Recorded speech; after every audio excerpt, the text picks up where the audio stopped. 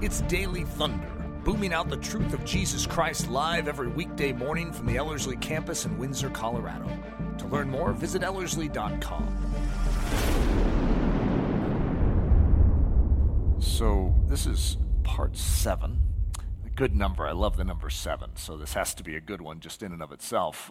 But the title is such that it sounds a little familiar, the fellowship of the king. It's not the fellowship of the ring, it's the fellowship of the king. What's interesting is I almost called this the fellowship of the rings, but I didn't. And it would have made just as much sense. You see, this territory between the towns in ancient Anglo-Saxon Britain is called Middle Earth. And you have so many different aspects of this that sound vaguely familiar. If you grew up with J.R.R. Tolkien, my favorite book when I was young was The Hobbit. And so there's a lot of interesting overlap here when you study this time period. It does feel sort of like a J.R.R. Tolkien novel. But this idea of fellowship with the king is so utterly profound. It's one of the standout attributes of this time period in studying the life of Alfred, that when you see it, it brushes up against your soul and it causes a bit of awe, but you don't quite know what to do with it. And so what I've been doing is attempting to chew on it in such a way where it can be presented here in a way that moves us and stirs us to some degree of action, because the whole point isn't to learn about Alfred and the fellowship that he had with his thegns, but to recognize that there's a pattern, and that is the fellowship that we are to have with our king. And it's a key part of the new covenant that we have. Is the term isn't very attractive to us, the fellowship of his suffering. That isn't very attractive to us, to be honest, and so most of us are like, you know what, I think I could do without that. I'd like some of these other attributes of the kingdom of heaven and of life with Christ, but the fellowship of his suffering, I'm not exactly sure if I'm that interested in that. And yet, it is so embedded in the beauty of what it means to follow Jesus and what it meant to follow even a king in history past. Our value system and our philosophical grid that we come from in modern North America is just different than the ancient model. And the way that the men work together is just very different. If you've ever studied David and Jonathan, it gets a little awkward because you're like, ooh, I think they're a little too close. And yet at the same time, there is a closeness that was appropriate and right, and always has been right, in and amongst men. It's just not normal today. So we joke about it as men today, that you get awkward fairly quickly. And guys don't go off to you go out to eat, some guys and some girls, and the girls will all go to the restroom together, and whatever they do in there, I'm not sure. But guys, we go by ourselves, okay? If I'm going to go to the restroom, I don't need any companionship in the process. And so it is interesting, just this distinguishing between how men and women naturally work, and we see how even culturally that's built up. And so some of these things fly in the face of that, and it tests us in a certain way. It's like, that is so different than the way we've always been. But I'm going to just acknowledge from the very get-go, it's absolutely extraordinary. And I want this with my king. So I want this fellowship with my king. So the fellowship of the king. So if you remember the last episode we were at the Battle of Ashdown. It was an incredible finish where Ethelred is going to finish his prayers, and we are going to see what feels like a supernatural victory. And it's the first victory over the Vikings that has ever been experienced on this island. And so it's a turning point. And yet, not all is ease after this. And the fact that Alfred is going to even become king is going to show you that there's not all ease. It's the same year. So January of that year, we have the Battle of Ashdown. And by Easter of that year, which is only a few months in, Ethelred, his brother, the king, is going to die. And so you have, once again, another layer of tragedy for this young man who's 22 years old, who has lost every single person in his family. mother, father, 4 older brothers. I shouldn't say it. He has a sister that's still alive. So I shouldn't say everyone in his family. He does have someone still around. But the kingship of Alfred, so that's a foreshadow. Obviously, he's going to become king. Prominence gained through tragedy. So after, in January, I think it was 8th, we had the Battle of Ashdown. So late January, I don't know the exact date for it, other than it was 2 weeks after. So I mean, we could add 14 days to it, and we could get it, but I'm not exactly sure if it was mathematically that. But it's called the Battle of Basing, and I'm just going to summarize it this way: utter humiliation. So they win this supernatural victory, and then they immediately run with their tails between their legs again. And many of us have felt that type of dynamic in our own spiritual walk, where we take a strong step forward, we feel a breakthrough, and then we're immediately tested in our foundation. And the key is to maintain that poise that God is beginning to build, the confidence that, no, Vikings can be defeated, and to continue to move forward with that strength. But this is the next step for them. And then they have the Battle of Merton, which is going to be March 871. And what's amazing about this is they're outmatched in so many regards. Their military system is being proven to be full of fault and weakness. They do not have that which they need to be able to stand the test of the Vikings. And yet, when they band together in their shield wall, they can stand against anyone. And so they're going to win this, and I'm going to put quotes around the win. They're going to win this battle, and the Vikings are going to run. But the soldiers of Wessex are so utterly exhausted that they're not going to do what they ought to do, which is to pursue the Vikings.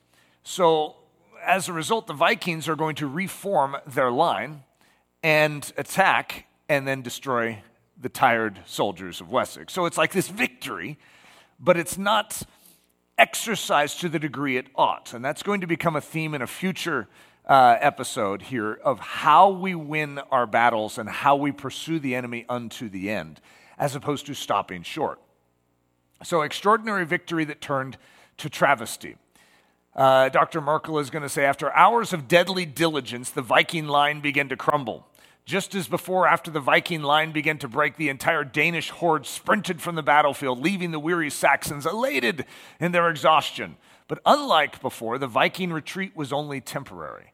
The Saxon forces, failing to press the retreat hard and drive the running soldiers into the sort of frenzied panic they had achieved at Ashdown, had thought their victory was sealed and relaxed their pursuit. Let this be a lesson to all of you. The flood of Danes streaming from the battlefield began to slow and form again into another shield wall, and the retreat turned into a regrouping. Soon the jubilation of the temporarily triumphant Saxons dissolved, and they began frantically reforming their shield wall to hold off another swelling attack. Again, the Viking crush rushed over the Saxon shield wall, and like the successive waves of an incoming tide, this second breaker came harder and stronger than before. The shield wall shivered and splintered, and the men of Wessex lost hope in one chaotic instant. Ethelred and Alfred lost all control of their men as the entire Wessex army fled madly, leaving the Viking host the proud masters of the place of slaughter. In the panicked retreat, countless Saxons were cut down.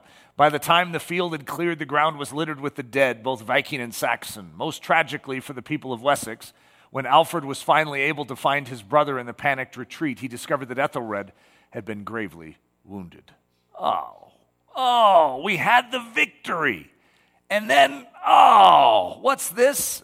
And Ethelred's actually going to end up dying because of this. Immediately after Easter, and this is 871, King Ethelred died. After mourning the death of his brother, Alfred received the crown of Wessex, and the burden of defending her fell squarely on his shoulders. Shortly after this, he received news that a fresh fleet of Viking ships had just arrived at Reading to join Halfdan. Okay, so Halfdan is one of the sons of Hairy Breeches, if you remember our Ragnar.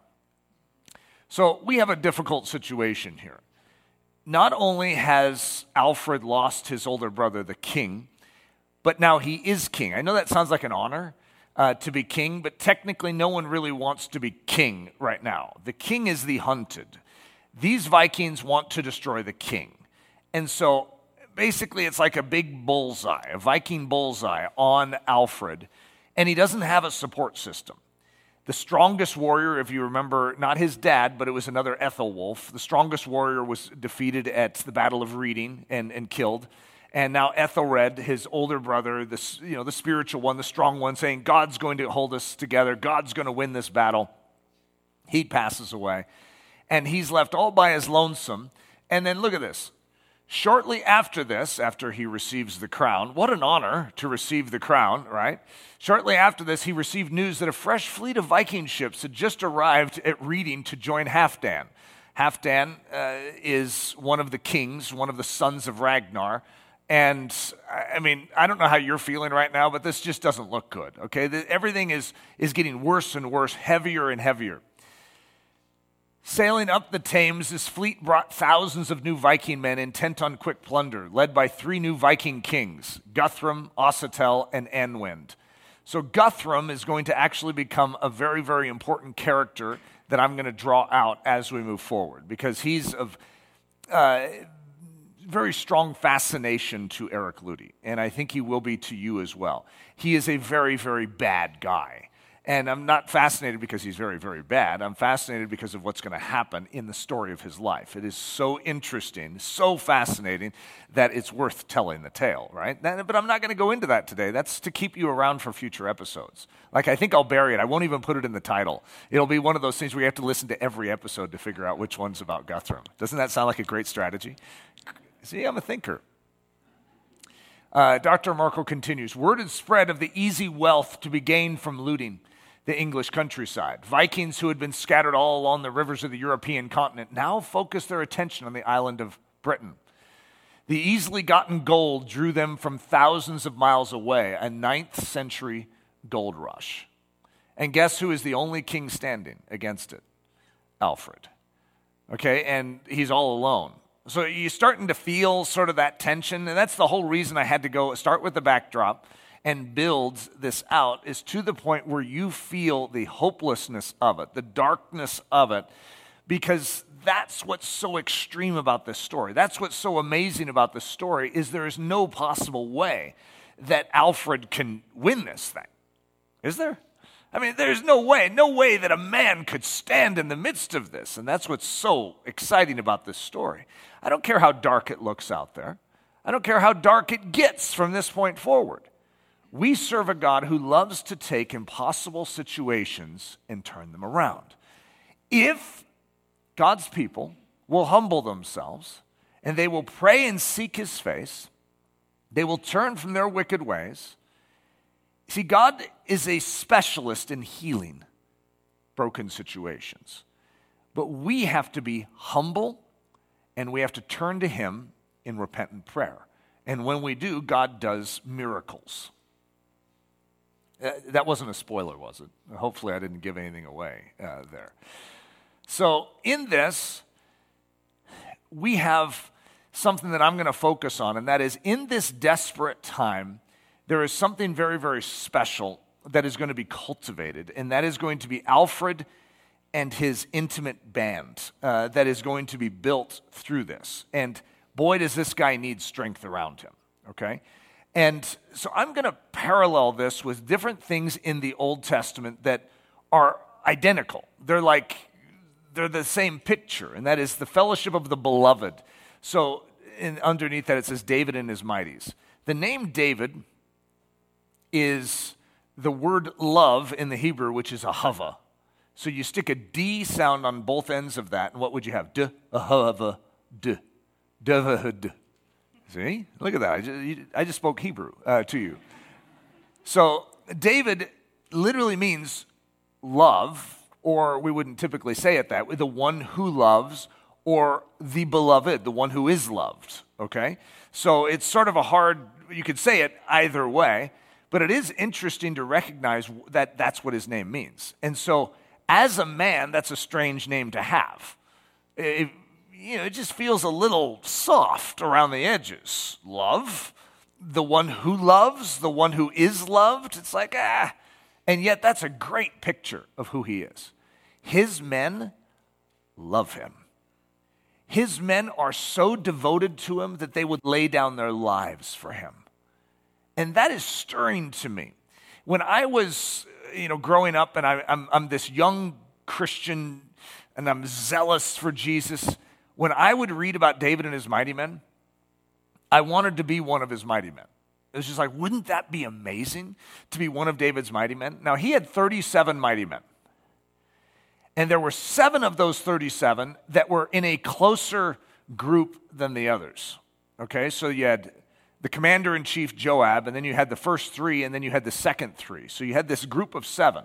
Now, if I were to ask you, which would you rather be? Would you rather be in just the throng of his soldiers? He had hundreds of thousands of men in his armed forces. Just being one of his soldiers would be a privilege.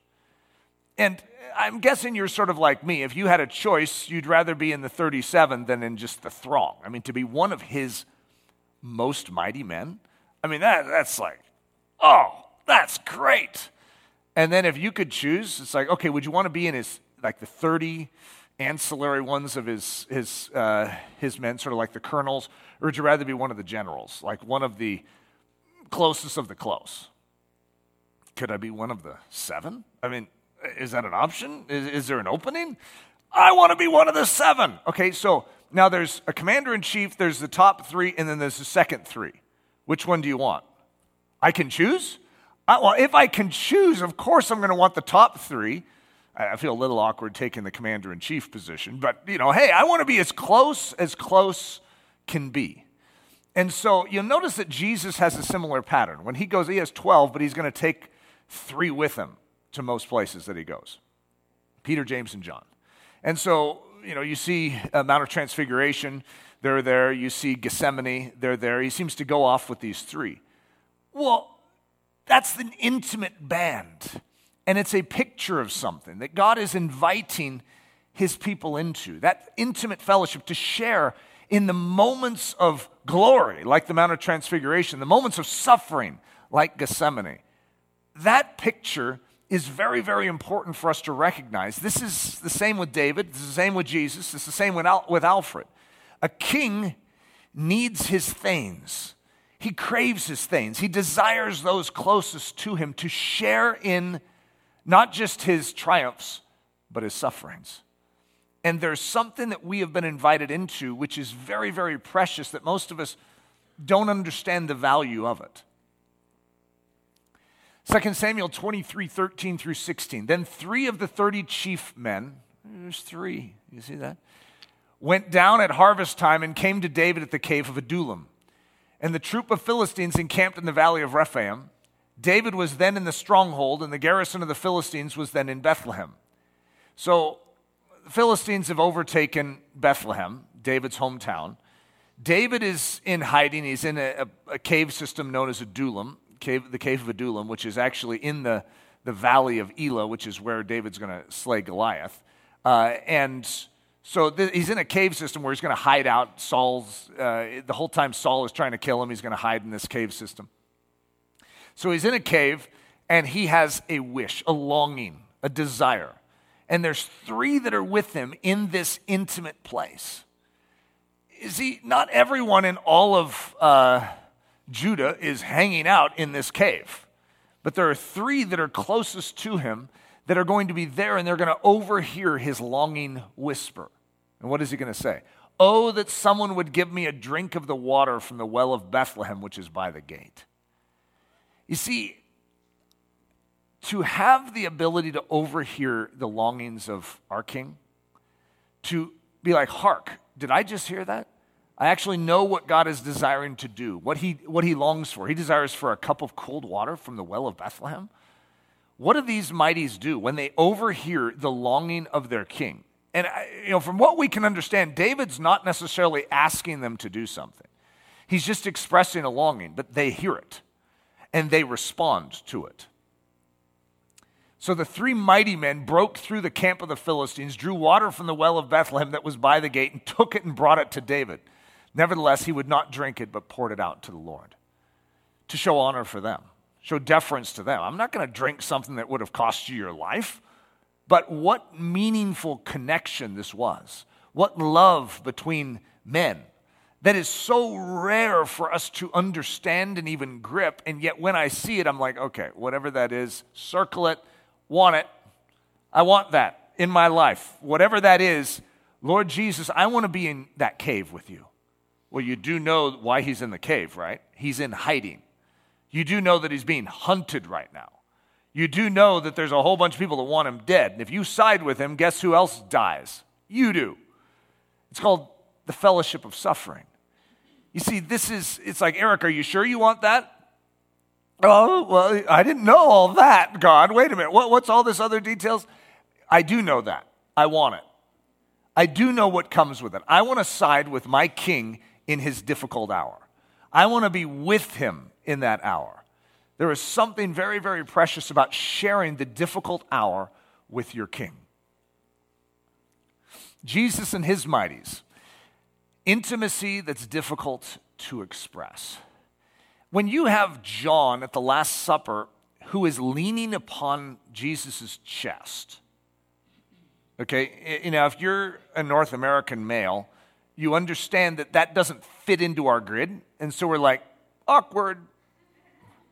But this is the King of Kings, and this is good.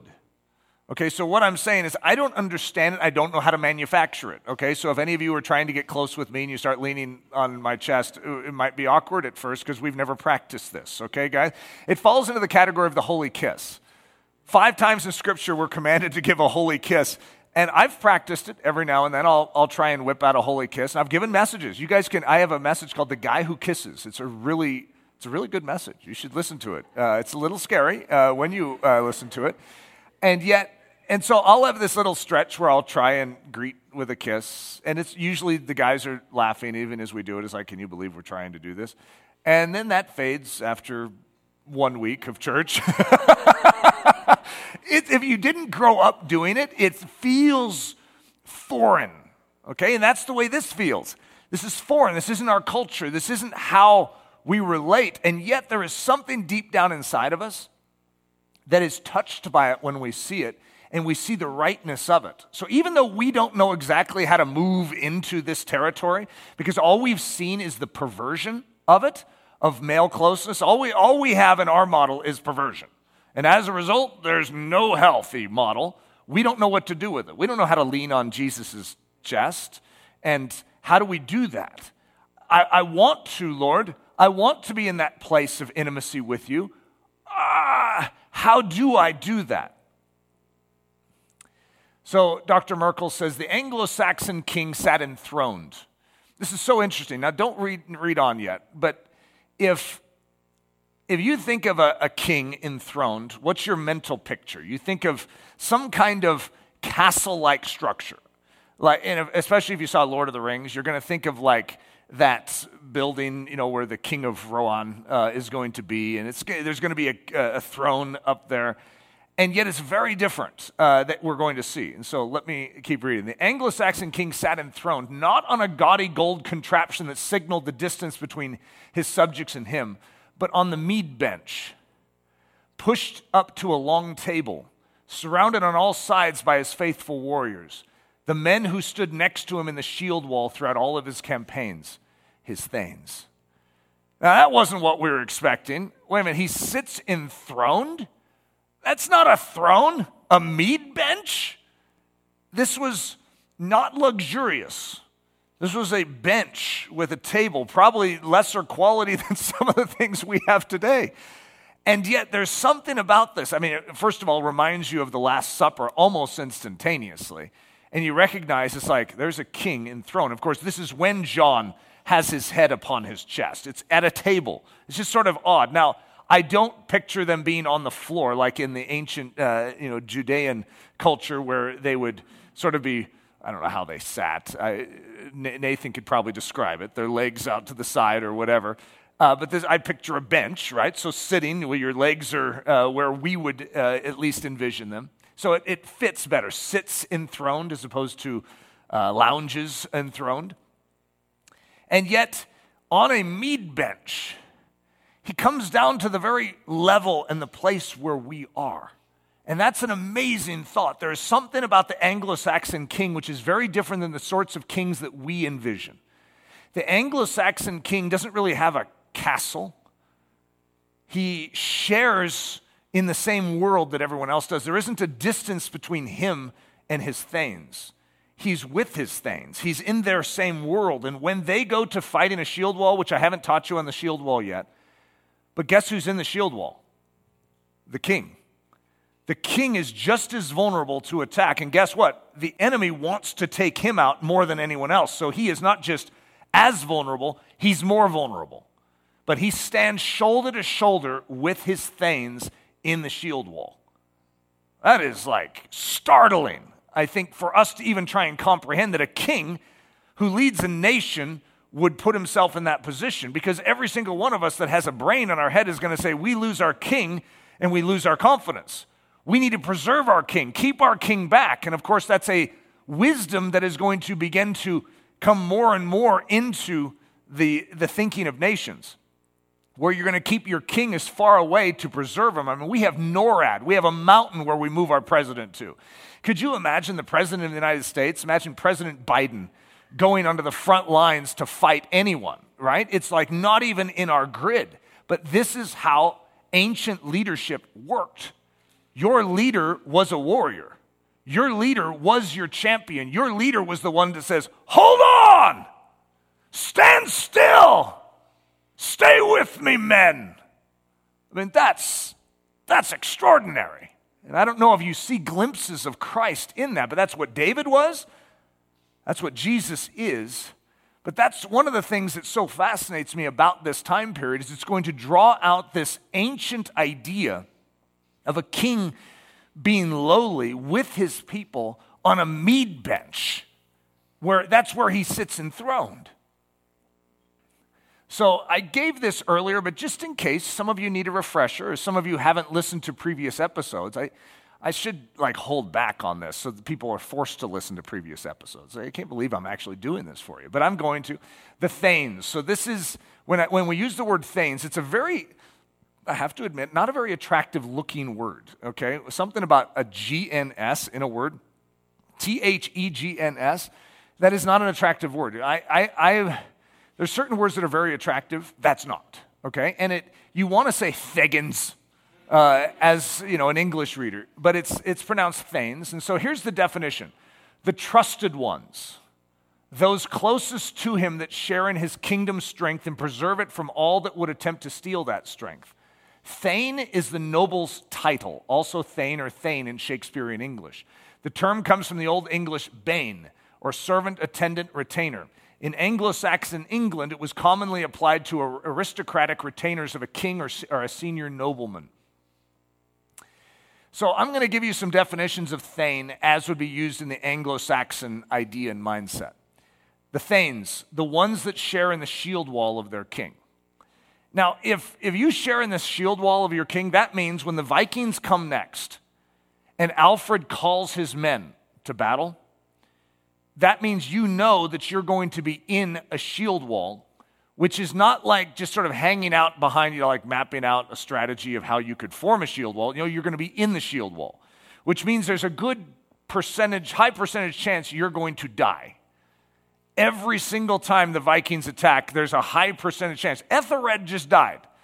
Ethelwulf, remember the great warrior, not the dad, but the great warrior, just died. I mean, this is within the last few months that you've had multiple of your close friends that are thanes along with you in this shield wall that have just died. And so the next time that you get called up, you are sharing in the difficulties of your king, the battles of your king, the sufferings of your king. The thanes, the ones that sit at the king's table in the mead hall. The thanes, the ones that wear the rings of the king. Remember, I was almost called this the fellowship of the rings. I mean, this is profound. I mean, everything about that brings up all sorts of unique feelings inside of us, those of us that have grown up with J.R.R. Tolkien, because there's a lot in this that is very similar. The ones that wear the rings of the king, the thanes, the ones that share in the sufferings of their king. So, first of all, before I get to that one, I'm going to go back to this slide. How many of us, this is just sort of a summary statement for me. I want to be a thane of my king. I may not have a choice of if I'm in the vast multiple hundreds of thousands of soldiers. I don't really care where he puts me. It's not my choice. I want to be as close as he allows me to be. And if that's in the 37, I choose that. Yes, my answer is yes. If I could sit at the mead table with my king, I mean, imagine the privilege of being at the mead table with my king. Imagine having the privilege of having my king call me to battle and say, "Will you stand with me in the shield wall?" What an honor that he would trust me, because when you understand what the shield wall is, it's a position of trust. It's a position of loyalty. If every member of the shield wall, if even one person in the shield wall fails and they become a coward and they run, everyone's going to die in the shield wall. So as a result, it's absolute trust in the shield wall. And my king trusts me enough to say, "Will you stand in the shield wall with me?" It would be an honor of honors, O king. So the King of Grace, this is something I covered before as well, talking about Alfred and what his training was. And I was going back throughout all of the ages of recognizing how a king disposes of their kingdom. See, we've seen a lot of bad kings over the years that claim the kingdom for themselves, that hoard the wealth, that starve the people, and yet a good king is one that is entrusted with authority, entrusted with strength, entrusted with the economy of a nation, and then shares that strength with those around him. And so that would be called a king of grace. And so, or in the Anglo-Saxon culture, they were called the ring giver. And so let me explain that just at a deeper level. And this is a screen I showed you before. You have land as a king, therefore you share that land with your thegns. You have wealth as a king, so you share that wealth with your thegns. You have happiness as a king, so you share that happiness with your thegns. You have spoil and victory, you share that spoil and victory with your thegns. You have power, you share that power with your thegns. So let me stop there. It's amazing to realize that Jesus has modeled this exact thing. He has gained a glory, a position, a victory, but he desires to share it with his thegns. It's just not the term we use in Christianity, but he desires to share it with those that would loyally give their life to him in covenant, who would enter into a bond or an oath with him and say, "I'm with you, King." And he says, "I'm with you." And there's a sharing, there's a covenant that takes place. And it is his delight to be a ring giver. I'll go into that in just a second. But there's another side to this. It's not just the blessing of the king or the triumph of the king that he wants to share. It's also the difficulties of the king, the sorrows of the king, the challenges of the king that he wants to share with his thegns. And so you have need, share that need with your thegns. You have enemies, share those enemies with your thegns. You have a battle, share that battle with your thegns. So the king's table in the mead hall. It's a little strange, I have to admit. All of us, conservative Christians, and now we're heading into a mead hall. And it's sort of like, is it appropriate for us to go in there? And it's a little, awkward. They didn't really have the typical clean water that we have on the island of Britain. There's a lot of alcohol flowing, I'm just going to be honest with you. And it was totally normal in the history of this nation that you grow up on things like mead. And it's like sort of a honey liqueur. I don't know how even to describe it. I've never had it, to be honest with you, but from the descriptions. So the king's table in the mead hall. Dr. Merkel says, "This table was piled high with fruits and vegetables from the farms of Wessex and laden with the flesh of roasted boar, venison, and beef. An enormous horn was passed around the table. The horn was gilded, crusted with gems, and overflowing with mead, the sweet, intoxicating honey wine of the Anglo-Saxon warriors. An enormous fire in the center of the spacious room warmed the raucous crowd late into the evening." The singing shope in the mead hall. So the shope in the ancient Anglo-Saxon world was the poet. And the poet was a very, very important role. It was sort of like the minstrel in the culture where they would tell the tales, and so you would remember history. So Alfred grew up with his father being the king, coming in and hearing the Shope sing of the valiant behavior of all. I mean, they go back generations and generations to tell ancient stories, to build, but they don't just share about the good guys, they share about the bad guys. So they're constantly sort of dividing out good from evil and showing righteous behavior and the behavior of a thane, the behavior of a king, the kings that went before them that were good, the kings that went before them that were bad.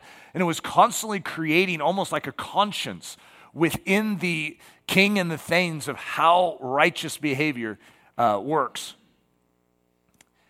So Dr. Merkel says, throughout the evening, the band of men occasionally would grow silent when the thrumming of the lyre began and the poet bard, the Shope, began his singing. The song of the Shope hovered somewhere between a haunting melody and a rhythmic chant, with its steady meter strummed out on the lyre. The words of the Shope brought back to life the legends of old at the same time that they immortalized the names of the men sitting in the hall. They told of the glory of battles fought bravely, whether won or lost. They spoke of the nobility of loyal thanes who stood resolutely by their lord no matter the cost. They spoke of the treachery of men who had eaten at the Lord's table, taken his gifts, but then become unmanned at the sight of the enemy's shield wall and filled with cowardice, turned their backs on their Lord and ran from battle. They listed the names of the heroes and the cowards. The ring giver in the mead hall. Dr. Merkel continues, when the songs were finished, the king would give out gifts to his thanes. Generously, the gift giver would open up his treasure hoard and pour out his wealth to his loyal men. He gave gracious gifts of land with estates to noblemen. He gave farms and the profit that came with them. He gave horses, sacks of gold and silver coins, shields, helmets, swords, axes, necklaces, bracelets, and rings. This last category, the category of rings, came to epitomize the gifts of a gracious king. All Anglo-Saxon lords became known as ring givers. In return for these generous gifts, the men of the mead hall would pledge their complete devotion back to the ring giver.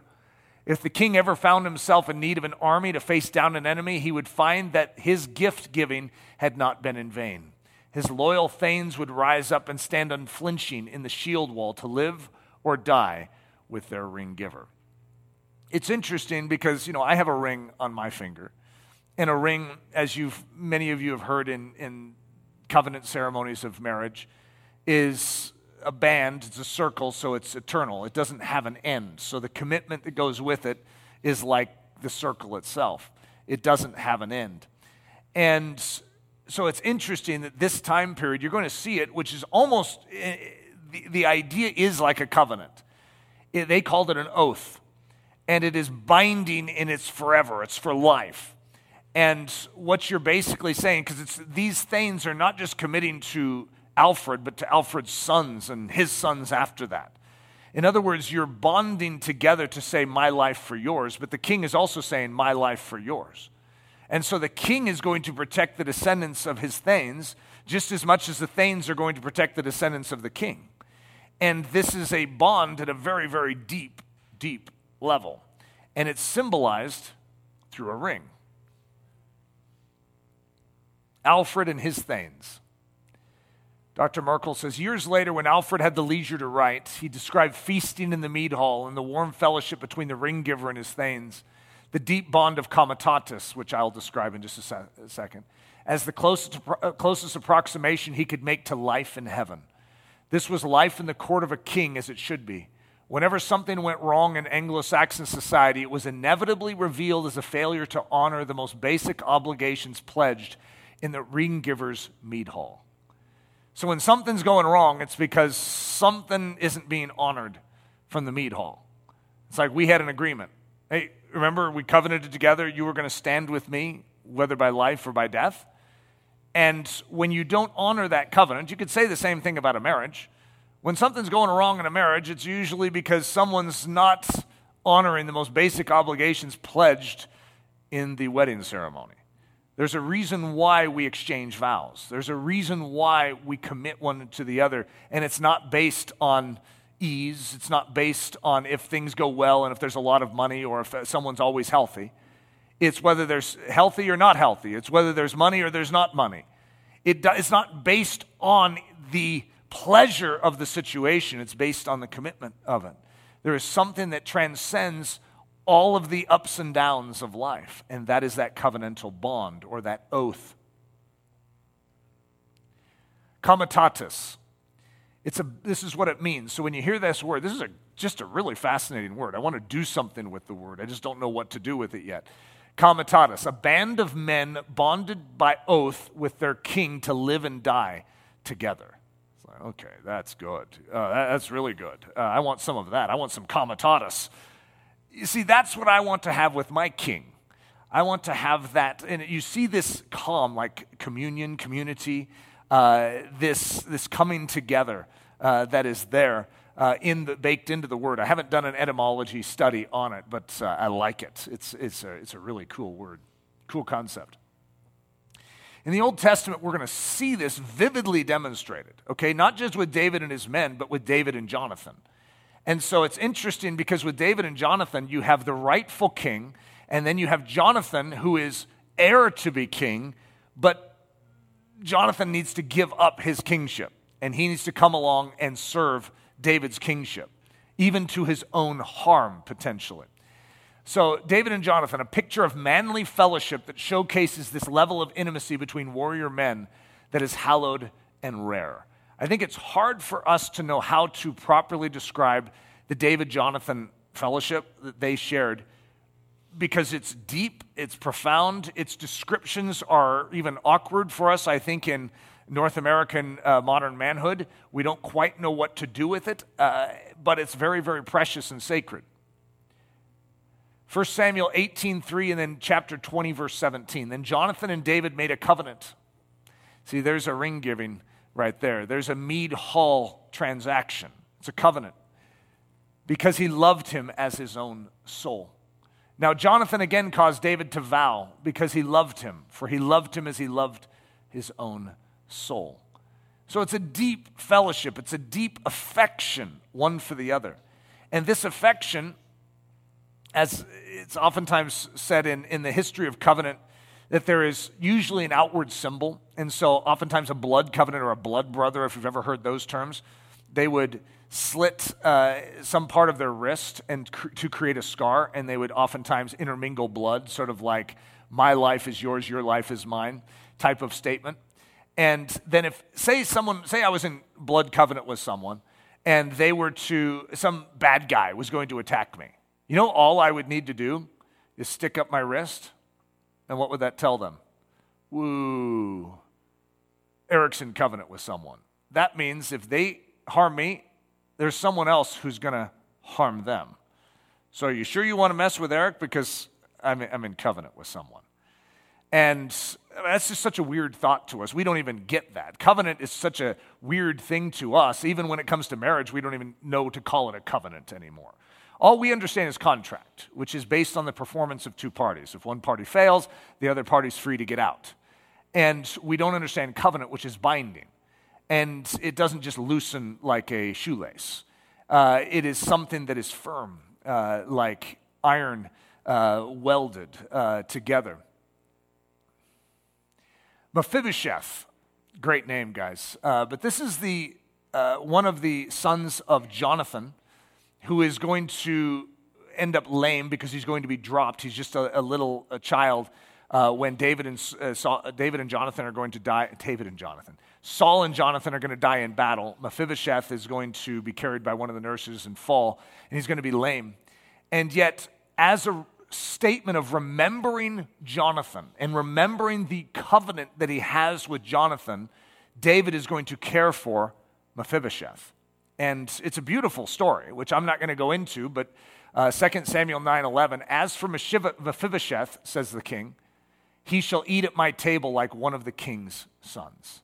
And so what you see is this bond of the king and his thegns, or the bond of covenant, the bond of the oath, transcends generation. And you're going to see this with God. You see, this isn't just David.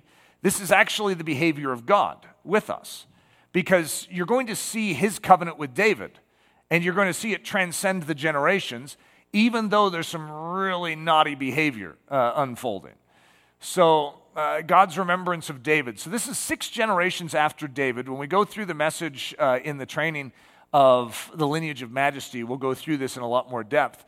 But we have a guy named Jehoram that shows up on the scenes, and he's just bad, okay? He's just a bad dude. And he's in the descendancy of David.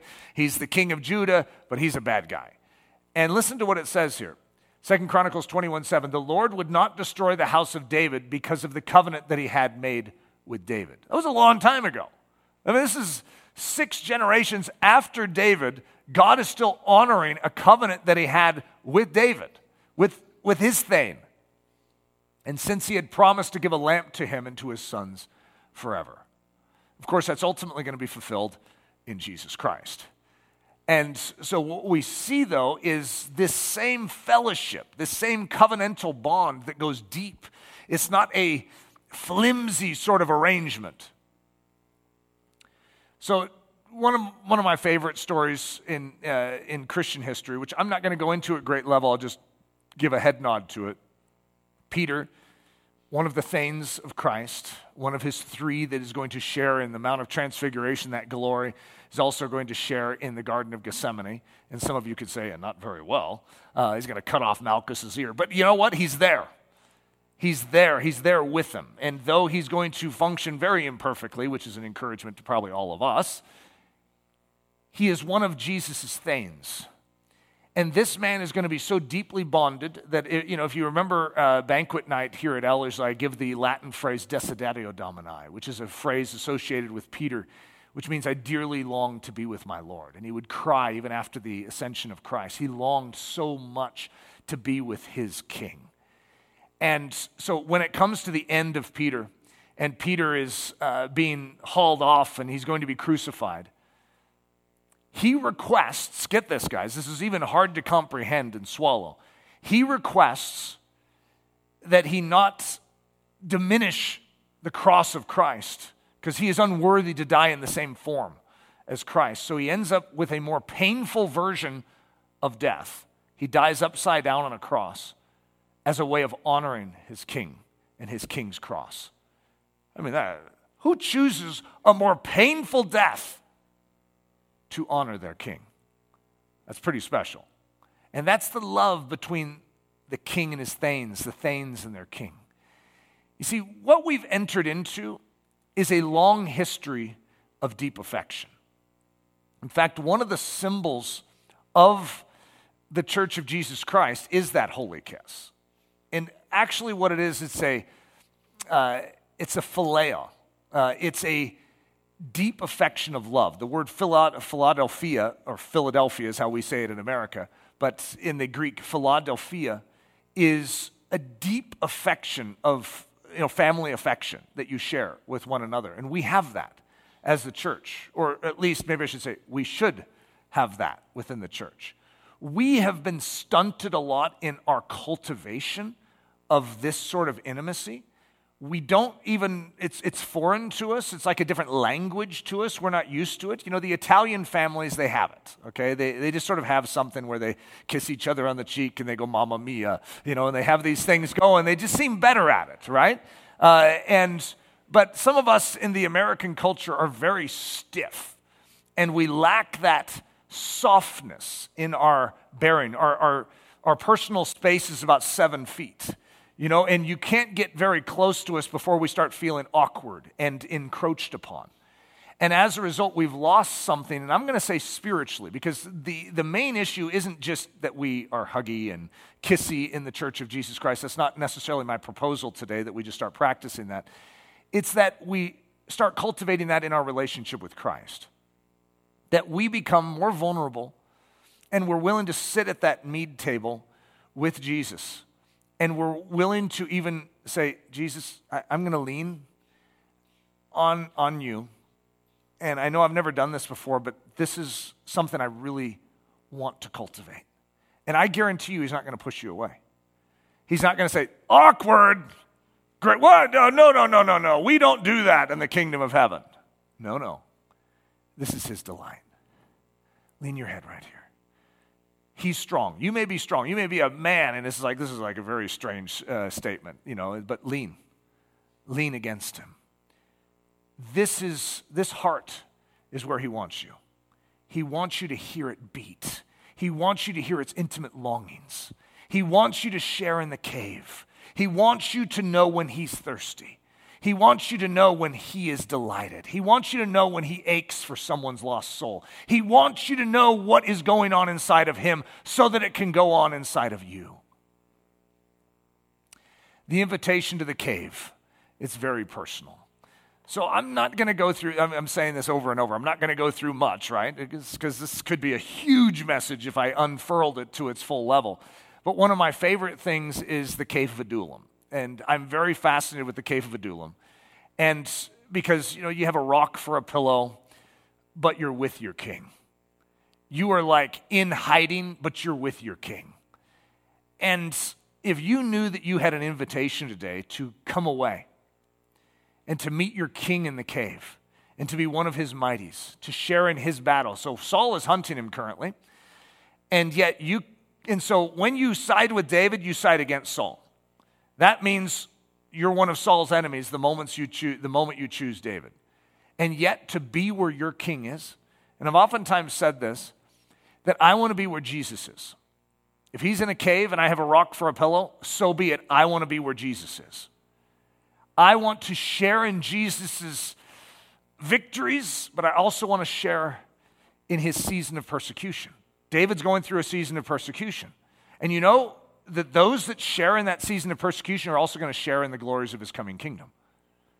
I want to share in all that Jesus has. Not just the joys of his coming kingdom, but I want to share in the joy, in the sufferings and the challenges of this season of persecution. I want to stick my name next to his. I'm with him. I want to be a thane. I want to be a loyal thane in the shield wall. I want to stand with him. I want to consider it the highest privilege to hold this position. So my invitation to all of us as we go through this is, I know we're not old Anglo-Saxon in the way we think, in the way we reason. However, I want us to go back to be like Jesus made us to be. He didn't make us to be Anglo-Saxon. He made us to be just what we are, but that is dependent. That is to be loyal. That is to be loving and affectionate towards our King, towards our ruler. He made us that way. So let's set aside our entrapments of North Americanism and let's allow a tenderness to be cultivated, a softness. And like I said, just lean in today and stick your head on his chest and try it out. And I think you're going to find that a whole new dimension of your walk with your King will open up. Father, we want to understand this in a greater degree. I pray that you would instruct us in what it means to be as John at that supper table, what it means to be a thane at the mead table. Lord, what it means to be as Jonathan unto David, what it means to be as one of the three mighties rushing to get a cup of cool water from the well, what it means to be one of the disciples in Gethsemane when you say, watch with me. Lord, how does this work? Cultivate an understanding in us. We hunger for it. We desire it at a greater level. We want to have fellowship with our King. It's in the precious name we pray. Amen. Daily Thunder is a listener-supported production of Ellerslie Discipleship Training. At Ellerslie, we are laboring to rouse the Church of Jesus Christ out of its lethargy and build brave-hearted Christians for such a time as this. Daily Thunder episodes are released every day, Monday through Friday, from our campus in Windsor, Colorado. And our weekly sermon is delivered live at 9 a.m. on Sunday mornings with a delayed live stream available at noon Mountain Time. Go to ellerslie.com/daily to get all the details. Thanks for listening.